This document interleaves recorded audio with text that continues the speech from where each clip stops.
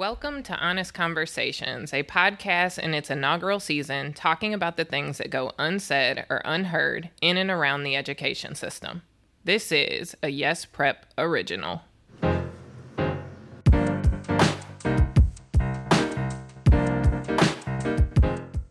Last episode, I was with Mark DeBella, our CEO, talking about equity in a pandemic. Today, I'm here with our Chief Program Officer and leading Latina, Nella Garcia Urban, the woman who I locked arms with over 5 years ago in this work. She is my former leader, a teammate, a CG'er, Yes Prep Fit Clubber, shout out to all the other Fit Clubbers out there, and friend, and the one I can always count on for big hoops and side-eye as needed. Hey girl, hey. That is the best intro I have ever had in my entire career. So, what year is this at Yes? Okay, this is year 17. Ooh, put in work. Deep, yes. And a lot of work. Yeah, what reflections are you bringing into this conversation today? I mean, would you say this is your hardest year at Yes? It's definitely the most unexpected, but I think that it's also... yes, it's the most challenging. There's no way around it. I try to be as optimistic as possible, but it has been the hardest. It's the least predictable. And so much of what we do in education is cyclical, time-bound, and losing any sight of what's coming has been incredibly challenging for all of us, I think. Oh, absolutely. So people completely underestimate the journey in education. It's full of unexpected departures from the core business of educating students. It is a complex sociological equation that accounts for Maslow's and swinging for the fences.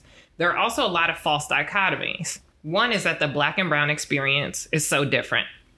While we value what makes us different, I think we are more similar than is often acknowledged. And what about the Latinas who straddle and go unseen? Today, I want to dig into some of our sameness, whether battling colorism, succeeding as a working mom wife, or having an unrelenting work ethic in pursuit of excellence. NG is one of the teammates who deeply understands my existence, challenges, and successes, and is a sister in the work. Let's dig in. All right, I'm ready. So since we're going to go so deep today, let's start with some softballs, okay? Some warm-ups. Let's do some warm-ups. Exactly. I believe in a good warm-up. I know you do too. Oh, yes. Yeah. We're too old for not warming up. Exactly. That's why we're hurting right now. So, book of the moment. I am currently reading The American Deportation Machine. So it's the history of immigration. And I learned about it from a podcast, actually. And I'm currently about halfway through. Ooh. And is it a gut wrencher? I mean, that title. Yeah, the title is gut wrenching. I would say that it's incredibly aligned to our conversation today because the story actually starts with Chinese immigrants, and it reveals throughout American history how policy and the American cultural nativism shaped the experience of many people of color and immigrants in this country. And it is deep. I'm the type of person I want to learn as much history as I can to understand our present moment. And what this book has revealed more than anything is this stuff isn't new. It's centuries old. And the more that we understand how policy has shaped the experience of so many communities of color over time, the more we can combat it. Yeah. I think that's huge. The policy piece, I think it's taken me a long time to understand that in our governance and in our policy is where the change lives. I mean, they've had us tickering around in the periphery where real things aren't really happening. We can be loud and seen. Mm-hmm. But in the meantime, things are changing underneath our feet. Mm-hmm. What's your show of the moment? I just finished the entire series of Ugly Betty. Okay. On Hulu. Okay. I love America Ferrera. She's founder of the She Se Puede organization, which is all about galvanizing Latinas to vote and become politically active. And for a lot of parts of her career, Ugly Betty was such a big part of that. And so I wanted to go back and watch it.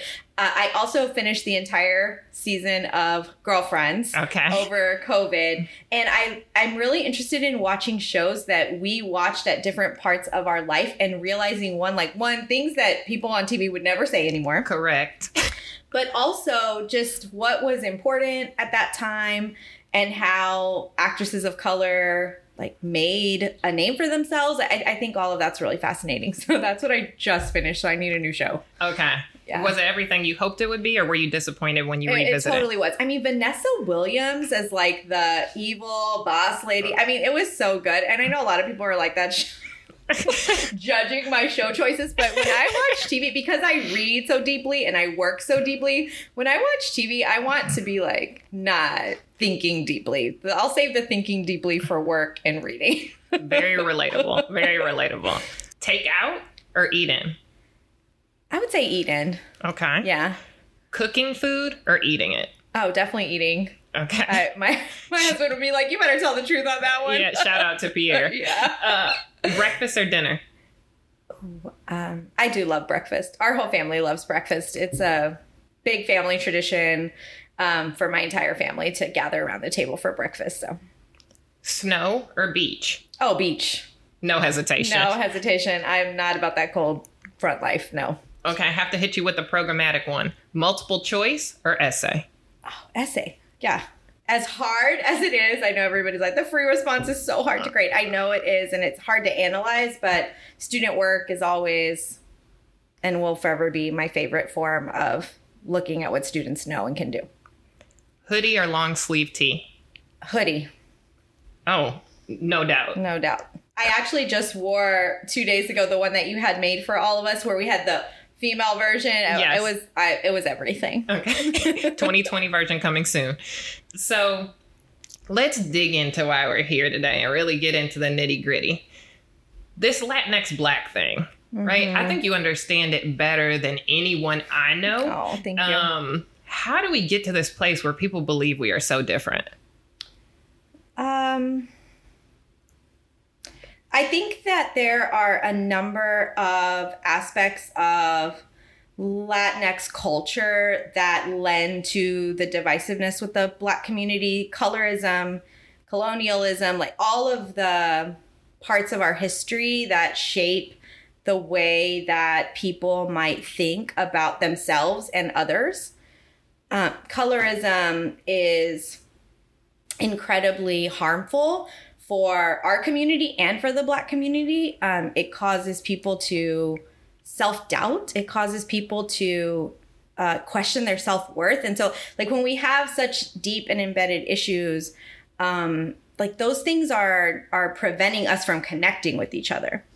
I think that some aspects of living in this country have also forced different groups to compete for less than regardless. And when we see each other as an either or, as opposed to the collective and, it's causing a breakage in a potential connection, in bridging, in collaboration, in power, really.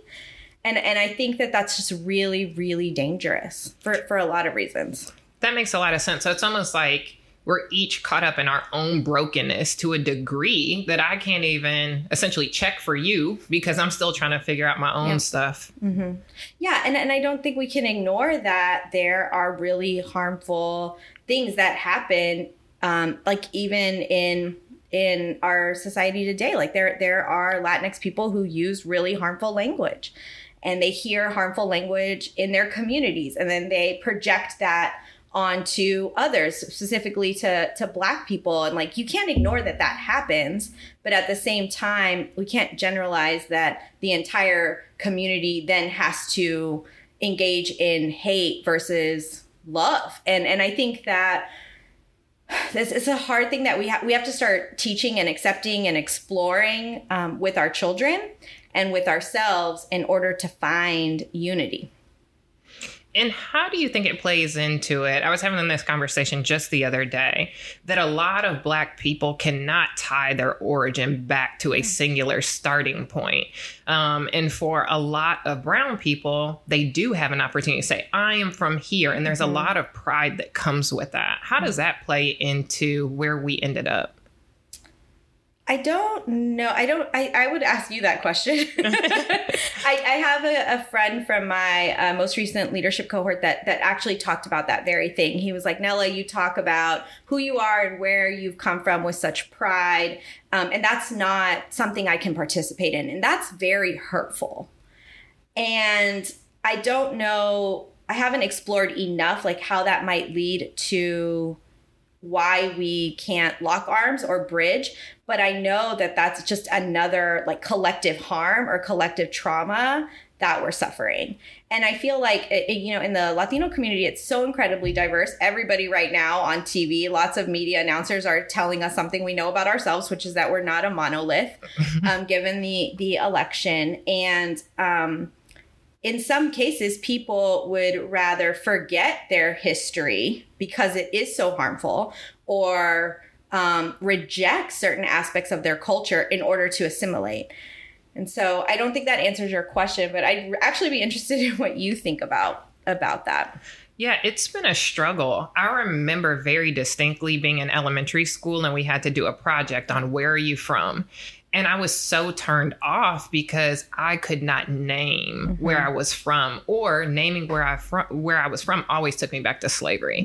And who wants to have that conversation where you're the only Black kid in your class? And so I think for me, transitioning into adulthood, it has been a struggle to talk about where I am from. And I actually envy people who can tie it down. One of my very best friends, who is a Latina, who is a Black woman, talks about, being from Panama and the richness of her culture and things like that. But she also has the American experience. So I think it is another element that sometimes draws us apart in ways that we don't intend, but it's a place of self-doubt. And I think anytime you have self-doubt, it draws you in rather than pulls you towards someone else. It's really interesting because I always think that everything has a strength and a shadow. And right now you see so many people like calling on their ancestors or finding ancestral strength. But if there's a lack of understanding or knowledge about your ancestral heritage, like that can also be a source of pain and trauma, knowing that your ancestors have experienced such collective harm. Right. And so you touched on colorism a bit. So let's go there. I think something both of our cultures struggle with is colorism. Like it destroys a lot of us, unfortunately. Especially women and girls. Oh, yeah, absolutely. One of my favorite books that comes to mind is The Bluest Eye by Morrison, and how much her identity played into her own kind of self-destruction. Why did melanin become so important? And how do we end up situated proximate to whiteness? Like not the race, but the color. Yeah. I think that we can trace colorism to colonialization. But I also think that we can trace colorism to finding ways to separate ourselves and to constantly find better in a color. And there is like nothing so, in my mind, like colorism irritates me and frustrates me. Like I literally am like getting goosebumps talking about it because it is so incredibly frustrating to me that like as a community we could continue to like make judgments about beauty and worth based on the color of someone's skin, the texture of their hair, the way their nose look. I mean, like these things are just like they have their own inherent beauty, but at the same time we're putting all of this value on external features and we're not embracing everything about our culture and who we are as people that make us not only beautiful but like brilliant. And I love that now there's like body positive movement and like, we want to feature women, indigenous women, Black women, women of color. But like that is just so long overdue. Like women of color have been the majority on this planet for forever. Yeah. So it's just like, maybe not forever. Some historian's going to correct me, but for long as you and I have been around, and it just burns me up that we continue to value this construct over everything else that we have to contribute. It's just like another slap in the face, I think. Absolutely. I think it truly undermines the strength across, like it becomes a focal point instead of a detail, and really takes up all the space. There's no room to even dig into some of the other elements because we are so focused on that factor and how it transfers to our children. I mean, when you think about even your own daughter, as both of us are moms, how have you kind of worked with MJ to ensure that that's not a part of her story? For both of my children, and MJ specifically, I have worked very hard to... I had to do a lot of self-work, and I've talked, and I made a pact with my husband, like, if you ever hear me saying or acting in a way that rejects who she truly is or tries to mold her into a certain body type or a certain look or a certain skin color, like, you need to check me, because, like, this is stuff that came before me, right? That was, like, put onto me that I had to accept in order to believe that I could be successful or accepted. And so it's going to take a lot of work for me to undo it. And I've really committed to doing that work. But like, I will never tell my children, like, stay out of the sun, which in the Latinx community is very common. Like, you want to keep your children, who are children of the sun, out of the sun so that they don't become darker. And so I let my children be out in the sun as much as possible, as long as, they wear sunscreen. And so, and to me, they just become more and more beautiful and more themselves. And so that's really important to me. I think it's also important that my children see, and my daughter sees, beauty in other people too. And that we don't create a certain construct of beauty. Like, you're only beautiful when your hair is perfectly done, which was a hard thing for me too. Yes. Right? I know you can relate. I remember when I first met you, one of the things you told me was like, I saw how my daughter's hair was looking. I had to get home. Yeah. And I related to that so much because growing up, it was like, people are going to treat you differently if your hair is not fixed. And like Latinas, many do, some don't, but like the slick back, get those edges. Okay.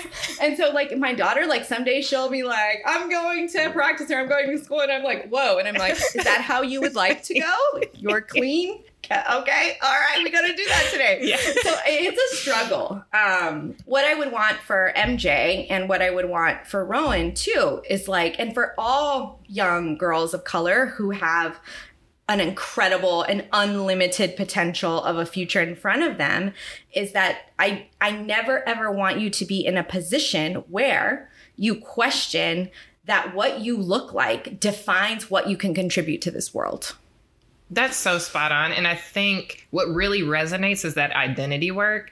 When I found out that we were having a daughter, I was like, oh, Lord, that's where all the real work lives. And we talk about it a lot. Our boys, it's a different ball game. But our daughters, it's work. It is work. Serious work. And you realize how much you are their mirror. Mm-hmm. So whatever flaws you have not corrected will resurface in all the worst ways. I tell people when they find out they're having a girl, I'm like, you be ready for an unfiltered, no leadership development, no church work, like nothing about what has like grown you into the woman you are today. Like, they are coming at you raw and unfiltered, uncut, ready to go. And so just be ready. And but it's a beautiful thing too, because like I was talking with a soccer mom the other day, and she has a little girl, and this little girl is, I mean, you could just tell she's got this amazing personality. She's so confident. And I was talking with her about it, and she's like, I just don't want the world to change her. And I was like, so don't let it. Right. Don't let it change her. And it's hard to balance both things. Like, how do we keep these like proud and, unbossed and unbothered Shirley Chisholm, like, belief, but also like, hey, like there are other people around you that are important too.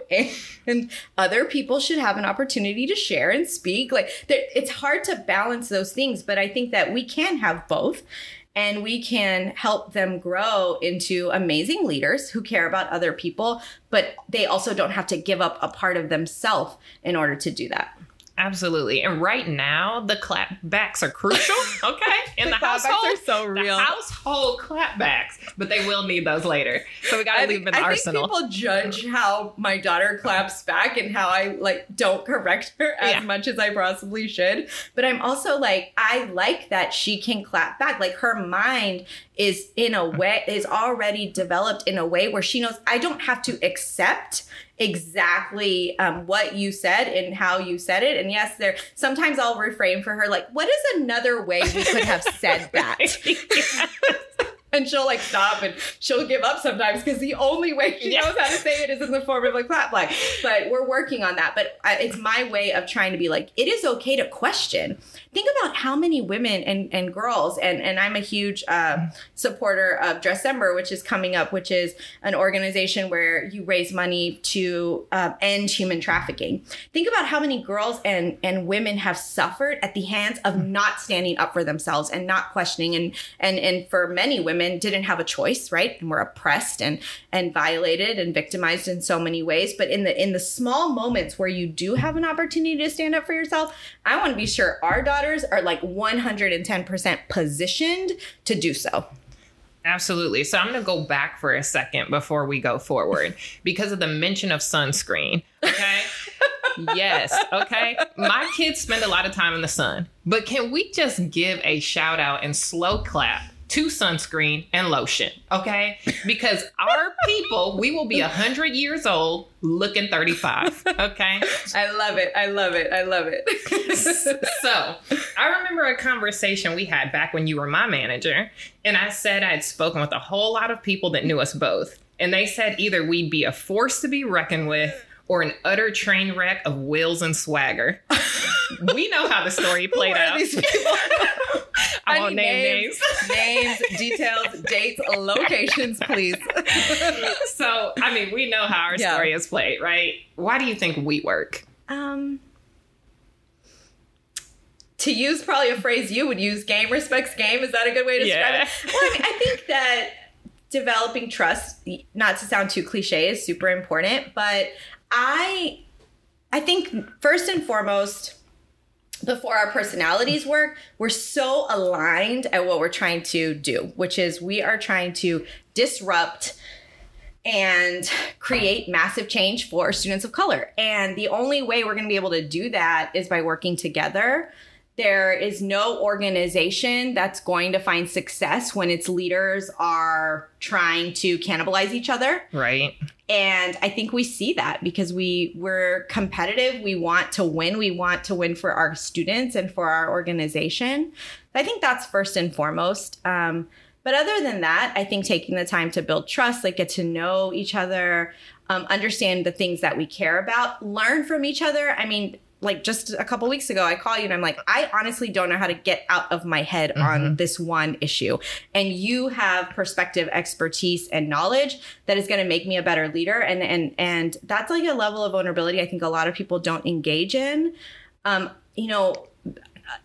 If we were talking about this 20 years ago, women leaders, there's actually a lot of literature on this. They thought that they had to maneuver around each other or over each other in order, because there was no room for everybody.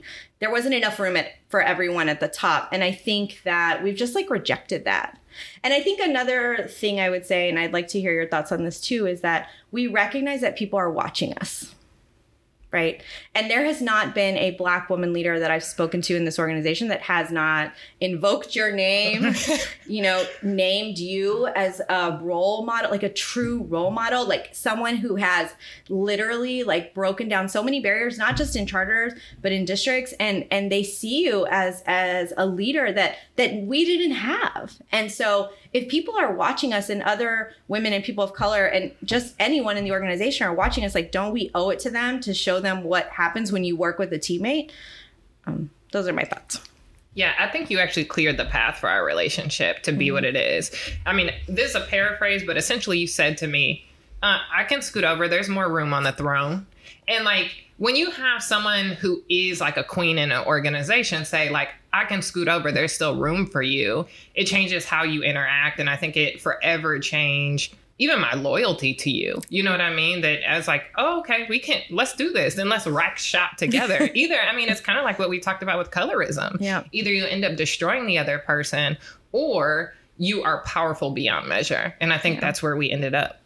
So there's one other thing I wanted to say on that. And I think that we have to reject that if someone else is shining, that automatically darkens our, like that shadows us. And I think that that's just so important. Like, and I want leaders and other people that are listening to this, like, when your teammate is shining, like, that is a reflection of that teammate, and you want to get in on supporting that teammate, because when it's your moment to shine, because if you're doing the work and you're putting in that effort, like, there will be a moment for you to shine. You want that person supporting you in your moment of praise, recognition, winning.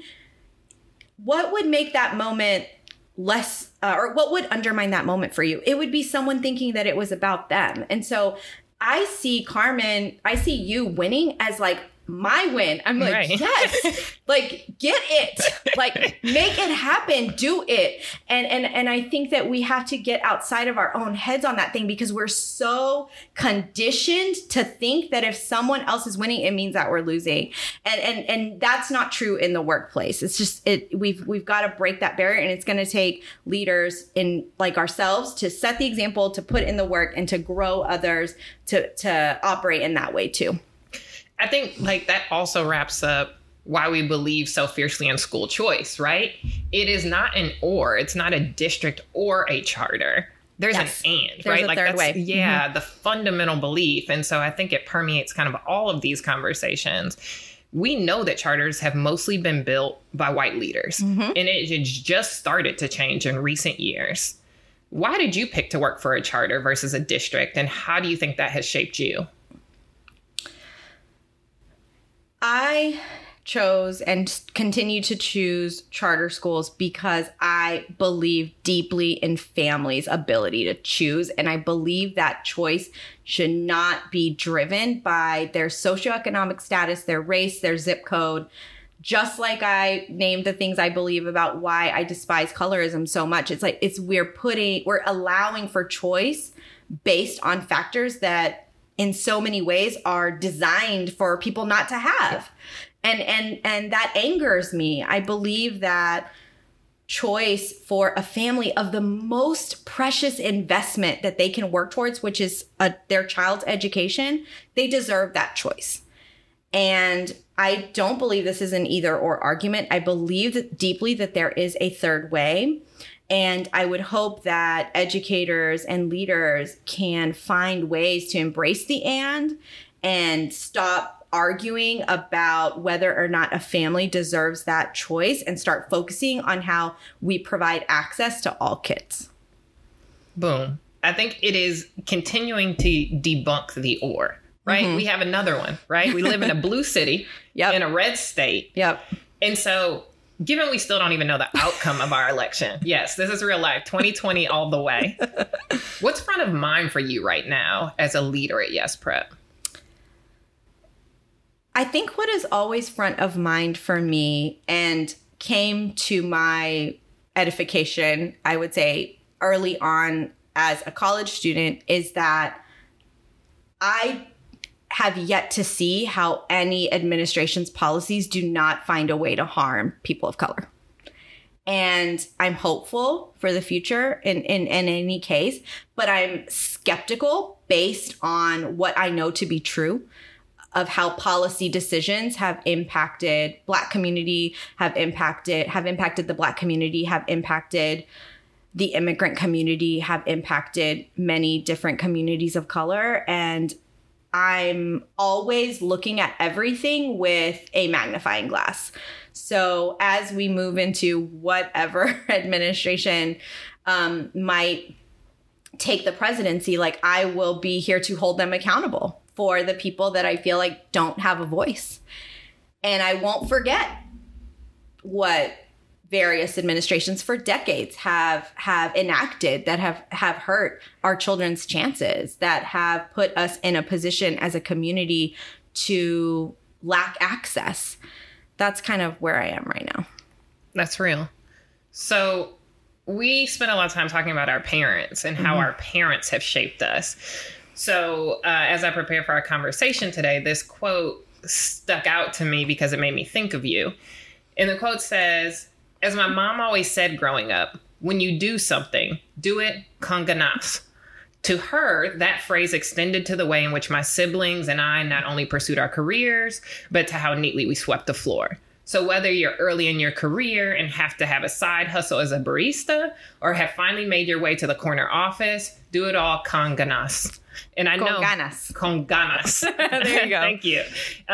In NGU, that comes from content production, but it sounds like it came out of your mouth. And so I just want you to speak to that a little bit, and how that thinking has shaped who you become. Thank you for that quote. It reminds me a lot of my grandmother and my dad, my mother. I mean, I come from an incredibly hardworking family. If you asked our family to like write down our family values, like hard work would be at the top. And I think that comes from a couple of places, like one full of strength, but another working towards upending oppression, systems of oppression. You and I have talked a lot about like how hard we have to work is just what we have to do in order to get to where we want to be at the decision-making table. There wasn't really an option for us not to work as hard as we work, and not to work, in your case, at the pace that you work. Carmen is literally like the fastest individual I've ever met. And I think that we have to remember that we can value hard work, but it can also be a product of the world that we live in. And I think that's what I'm going to pass on to my children. And actually, it's very hard sometimes to watch them live in so much privilege. And I worry, like, I've actually said to them, like, I'm confused about the place in this world for you if you are not a hard worker. But that quote just reminds me of a lot of conversations in my family about whatever we do, we're going to do it to the absolute fullest that we can. There's a quote that connects for me that is like, to give anything less than your best is to sacrifice the gift. I believe that we're all given gifts, and when we use those in service of others, to do anything less than that is to sacrifice what we've been given. Absolutely. It reminds me of the quote that I was raised with around, you're going to have to work twice as hard to go half as far. So I knew that I would have to like go 4 times as fast to make up the ground. And you do. Yes. So we got to keep rolling. The other quote that made me think of you comes from the president and CEO of the Hispanic Heritage Foundation. And he said, you are not lucky to be here. The world needs your perspective. They are lucky to have you. Yeah. We are lucky to have you at Yes Prep. And I'm lucky to have you as a sister in the work, as part of my life, as a friend, as a teammate, as a leader in this work. So this has been our second episode of Honest Conversations. As the first majority minority city in our country, it's time to set the example. Let's lead Houston forward. NGU, thanks for being here. Thank you so much for having me.